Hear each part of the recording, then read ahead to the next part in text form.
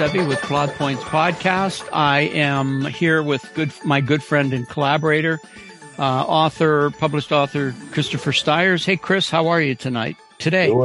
Doing well. Right. The sun's still out, so it's daytime, right? Yes. Yeah, right. Yeah. So anyway, we're roaring into the holidays, and of course, this is somewhat of a dead time for Hollywood. Typically, it's been, you don't get a lot of work going, but maybe because of the writer's strike and because of the way that streaming works, it won't be as bad this year as it was in past years. But I know myself, if I don't have something in the pipeline, or it just doesn't happen. The SAG. Yeah, the SAG-AFTRA and that's a big deal. That's good. Yes. Maybe one of these days the companies that make billions and billions of dollars off of intellectual property will start to share some of that with the people that actually create that intellectual property. So, and also, actors are a supremely important part. Oh, yes. Of that process. I mean, people, we've always heard writing wise that people don't follow concepts. They follow characters. Right. So those characters are brought to life by these incredibly talented people. And I don't care if a film does well or not. It still takes nobody, it's funny. People think, I don't know what people think, because nobody sets out to write to do a bad film. And yet some films just don't turn out right. It's not anybody's fault. There's so many moving parts. Anyway, well, congratulations to the actors and, whoever else is under the SAG-AFTRA umbrella. We're glad that you were successful. There was an article with Fran Drescher, is the current president of SAG-AFTRA, and there was an article about how she said this one moment changed, and I haven't read it, but I want to read it. Maybe next time we get to the podcast, we can talk about that. So okay, that works. Yeah, thanks. I'm hopeful it will. I'm a professional screenwriter. Of course, my friend here is a professional author. We've actually optioned a script years ago, you and I, and it didn't go anywhere, but it was great. It was a great experience. I remember taking pictures of us and the check in my kitchen. I think I have those pictures here somewhere. I'm afraid to look at them, but Chris is quite an accomplished published author with legitimate different presses. He's got eight books out, the ninth one in the works. And the last one was the Witchery. Desire and Witchery. I was so close. I was going to say Witchery Among the Pines, but but that didn't come out quickly enough. Anyway, so but Chris, I'm hoping that ninth book is out. Have you heard anything yet? No, nothing. Okay.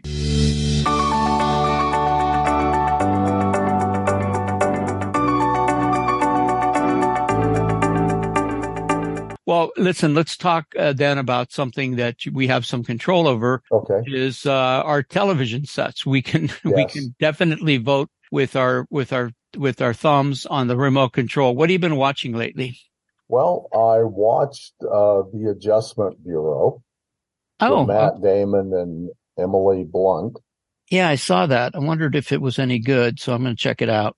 And the new series, Lawman, Bass Reeves. Oh, yeah. Yeah. And I started watching an older sci-fi series, Travelers, okay. Yeah, those are, wow, that runs quite the gamut, right? Yeah. Wow. That's me, the gamut. Yeah, you're the gamut, man. I started to watch an old British sitcom called My Family, which it features, the guy who, did you ever see Death in Paradise or Murder in Paradise? I can't remember. Don't recall that. It's like, well, you're a BritBox subscriber now, so you can find it. It's really well done. It's kind of like tongue in cheek. It's not. Oh, okay. Anyway, but the second the second guy that plays the detective is in My Family as a teenager. And so it's kind of cool to see him. And then Of course, I still watching my series. I've been watching a lot of A Touch of Frost. But yeah. And then, I guess I saw a few things on Netflix too. We watched, what do you call it for class? Totally Killer. Yes. Yeah. Which was a lot of fun. And, anyway, Bodies. And we watched Bodies. Yeah, that was interesting. Yes. I've said it before. Once they tell you what the story is, it kind of loses a little bit of an edge. But it's still pretty damn good. So. Oh yeah. By the way, the actor's name is Chris Marshall, who plays one of the, detective inspectors.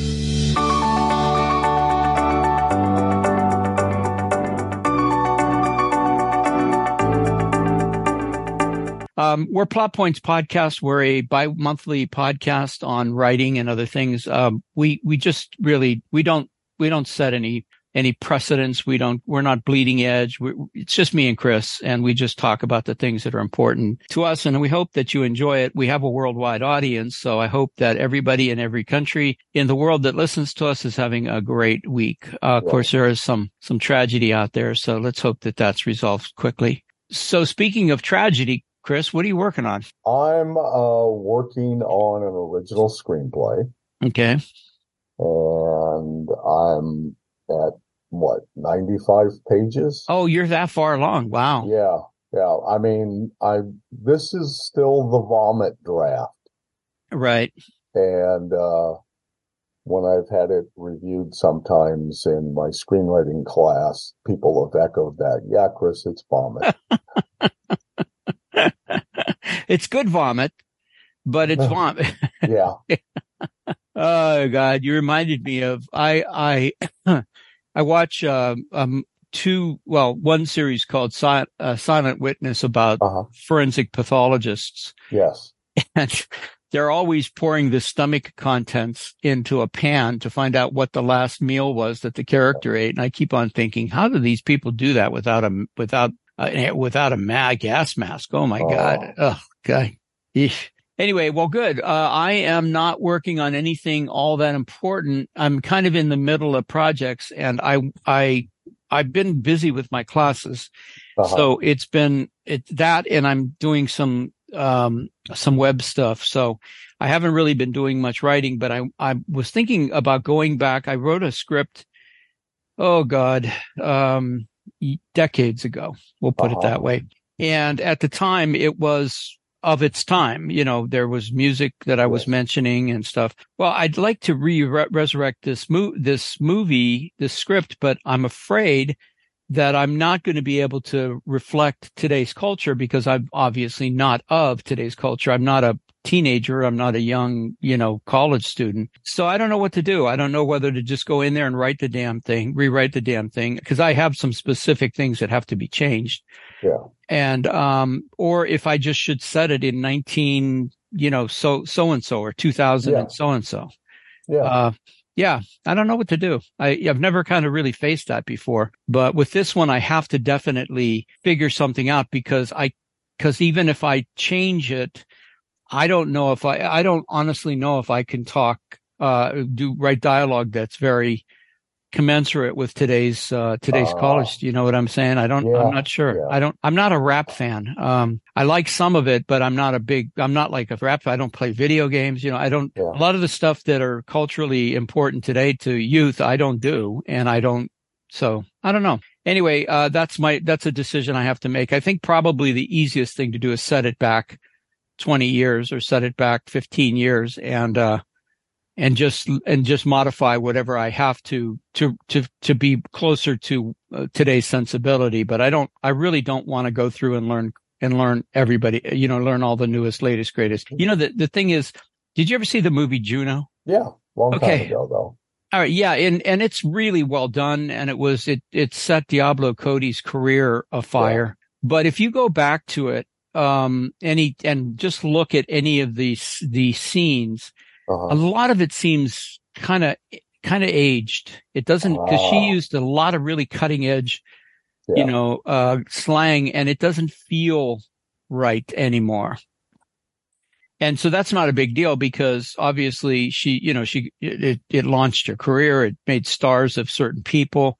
Yes. But when you do that, you really when you're really cutting edge of culturally, you really date yourself. I don't know. Anyway. Well, sometimes the little stuff, a current person won't notice it, but somebody with a little bit. I've watched about half so far of David Fincher's The Killer. Okay.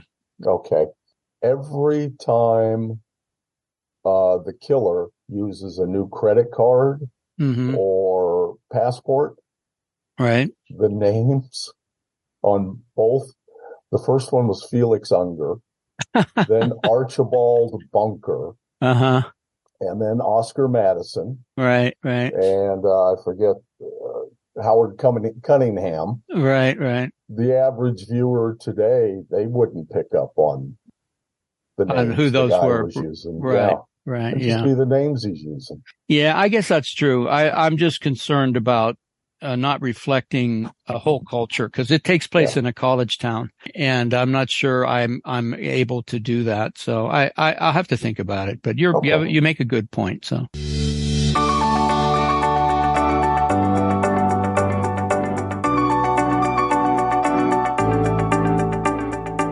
So Chris Stiers is a published author. He has a website called ChristopherStiers.com, and you can find him on Amazon, Barnes & Noble, Goodreads, Smashwords, just about wherever there's books, to be sold, find tomes. And he's also he's a terrific short story writer. So he's featured in two of the anthologies that I put together, Blood Fiction and Blood Fiction 2.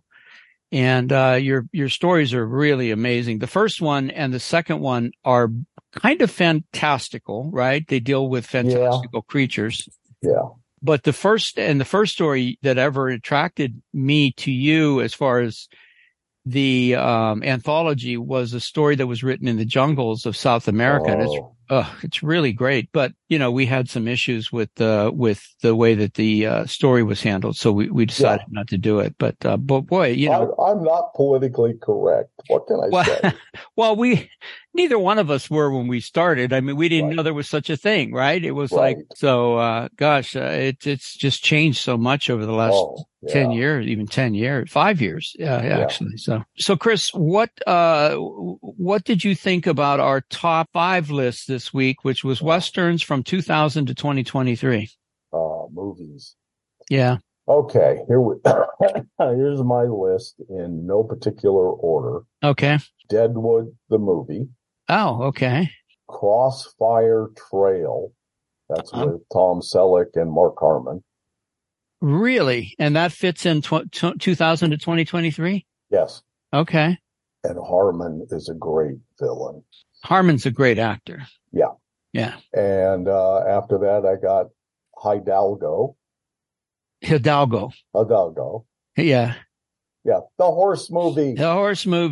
Exactly. And then Open Range with Robert Duvall and Kevin Costner. I knew you were going to pick that movie, and I've never seen it. So, but wait a minute. I did see it. Yes, I did see it. That's a great movie. Yes. A great Western. The last one on my list, Broken Trail.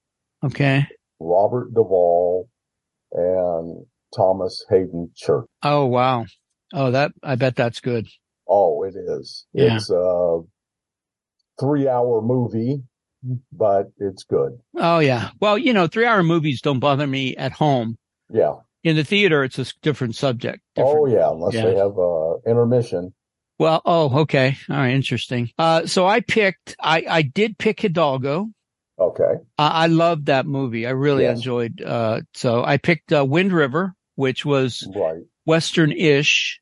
Modern Western. Yeah, modern. It had a Western tone. And of course it's by, what's his name, who did, Yellowstone in 1883 and, True Grit with, the Coen Brothers version. Yes, the Coen Brothers version.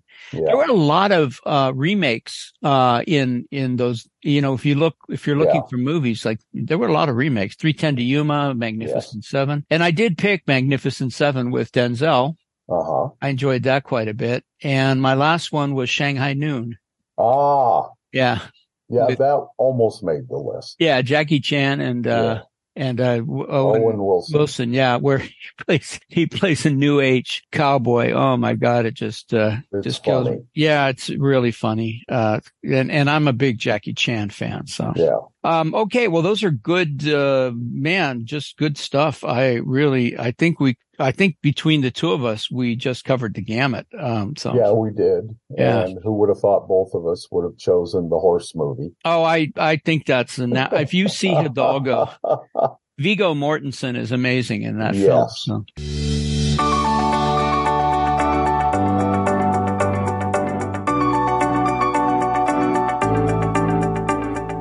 Okay, so this week in entertainment history, Chris, let me educate you. All right. Okay. In 1940, Fantasia opened. Oh. Yeah. Yeah. Unbelievable, huh? Wow. I know. It's far ahead of its time. 80 years. Could it be 80 years old? I mean, my God, is that right? 40? No, 60. 60 years. Okay. Yeah. No, 1940 to 2000. Isn't that 60 years? That's 60. And then 23. 23. Yeah. 83 years old. Oh, yeah, you're right. Yeah, I know. I took math in school. Did you? Yeah. You mean, and paid attention? Did you show up? You were smoking in the boys' room or something like that. And then in 1963, the play One Flew Over the Cuckoo's Nest was done based on a book by Ken Kesey, and it starred Kirk Douglas and Gene Wilder. Wow. And then, of course, Kirk Douglas tried for years to get it made into a movie, but his son, Michael Douglas, was the one who accomplished that. And it won a bunch of Academy Awards, one for Michael Douglas, Best Picture. Oh, just incredible. And I used One Flew Over the Cuckoo's Nest in my latest article for Creative Screenwriting Magazine, which hasn't dropped yet. So it'll be coming. Okay. But, it's a wonderful, it's just a wonderful story. You know, well, it's a tragic story, but it's also it's very empowering. Yes. So anyway, so that's this week in film history. How about that? Okay. Or filmish history. Okay. Okay. So did we get a question? I think you mentioned something that came up that was kind of interesting. Yes. Got asked, how do you create an attention grabbing log line? Okay. So here, I'm going to kind of demur a little bit. I'm going to say that there's a article, and I'll put the link in the show notes, that I wrote for Final Draft, a while ago, that talks about when I was writing for Final Draft, I was doing education, articles for teachers on how to teach Final Draft in film. And so there's one in there about log lines and other things like that. So you can avail yourself of it. If you go to Final Draft, I think if you go just in Google and type in Final Draft, and then my name, Mark Sevi, you'll be able to find, my articles and stuff. But this one is called Log Lines and Pitches. It's in two parts. It's in the screenwriter's toolbox kind of thing. Okay. So the thing is I have a formula that I've been using for years that I teach also, and it's a really good basic formula. Let me see if we can do it without getting into too much nonsense about how, because it's hard to say as opposed to visualize. So the formula goes, the title is a genre picture. Like, so, Blade Runner is a science fiction movie about and then you name the flawed character who, after an event that changes everything, wants to do something, which is the outer goal, by using a plan of action before the stakes, which are something will happen, dire things will happen. And then the second part of it is this becomes increasingly difficult because, and then you name either the villain, the obstacles, or the complications. So what you're doing with a log line is you're creating, it's part of a process you create after so you can either write the log line first or the script first, but it's going to be whoever is going to read your script is going to want to read the log line first. Yeah.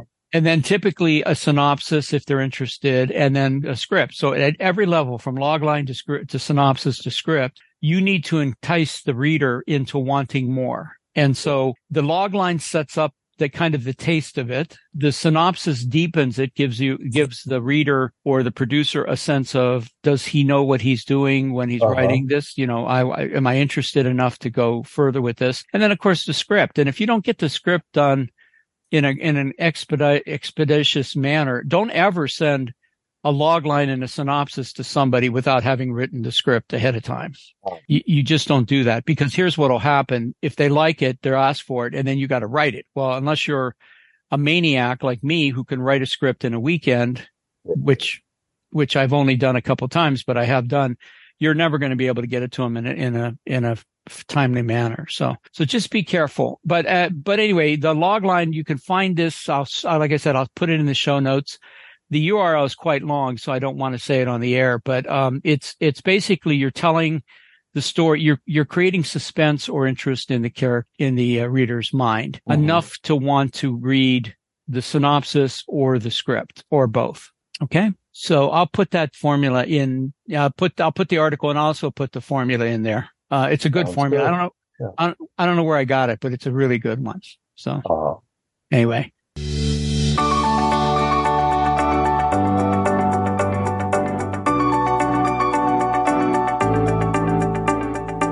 Well, Chris, so I was going to talk a little bit about where some of your ideas come from, but I think we should probably wrap it up. And we have a writer's quote, hopefully, from you. Yes. Okay. This is from Margaret Atwood. Oh, absolutely terrific. Yeah. Okay. If I waited for perfection, I would never write a word. Oh, boy. That's true, huh? Yes. Well, I mean, I don't even know if after I write a word there's any perfection. But yeah, that's absolutely right. Well, you called it. I mean, you said, a vomit draft. That's what you do, yes. Right? So you just put it down on the paper. You can't improve or critique a blank page. Right. So Margaret Atwood, that's a great quote you picked out. And Margaret Atwood is absolutely somebody who would know. So. Yeah.